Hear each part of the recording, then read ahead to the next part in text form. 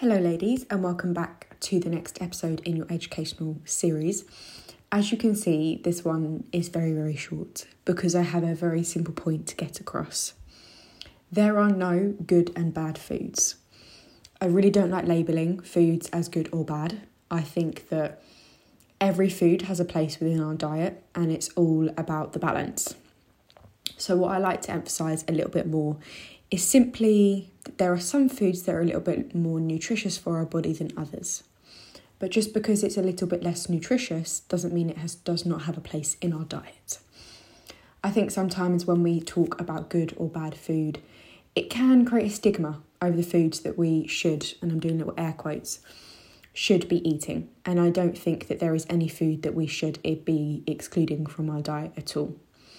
Let's take the example of something like a banana versus a flapjack. So what people might typically consider as a good food could be that banana. And then they might see the flapjack as bad. Whereas I'm going to change our mindset around it a little bit.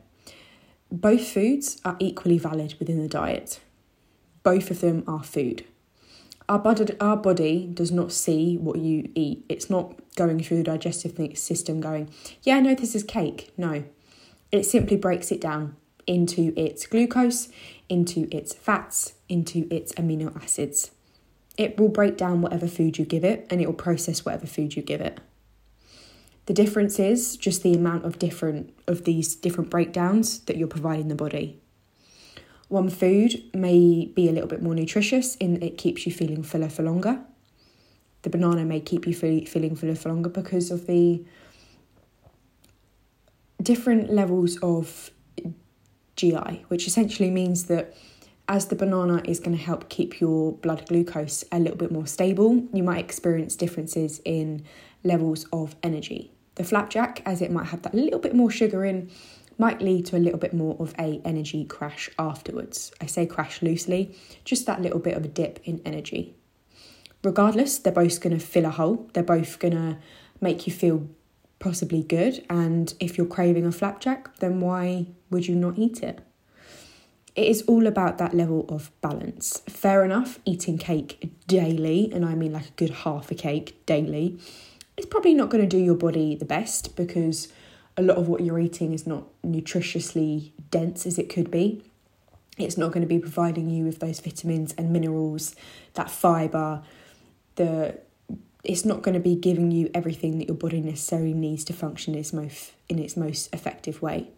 But this doesn't mean you can't have cake within your diet. Oh my God, no, I love cake.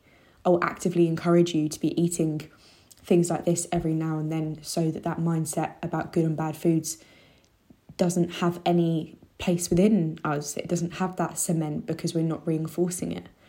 We're simply learning that balance is everything.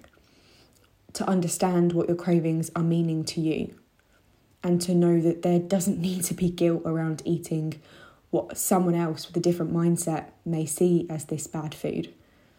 You're allowed to eat whatever it is that you want as long as it's done in balance, as long as you're still giving your body what it needs.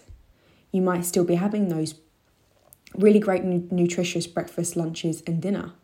And then a snack might be a bit of cake, it might be a flapjack, it might be a brownie, it might be a banana, an apple, some grapes. It could be anything that you want it to be.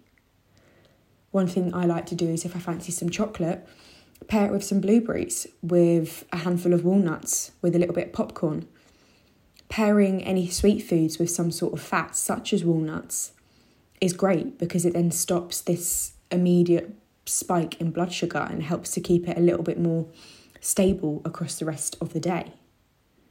Just know that there is balance in everything that we do and there is never ever any restrictions, okay? Any questions, of course, then let me know. But I hope that this has just helped in some way or another.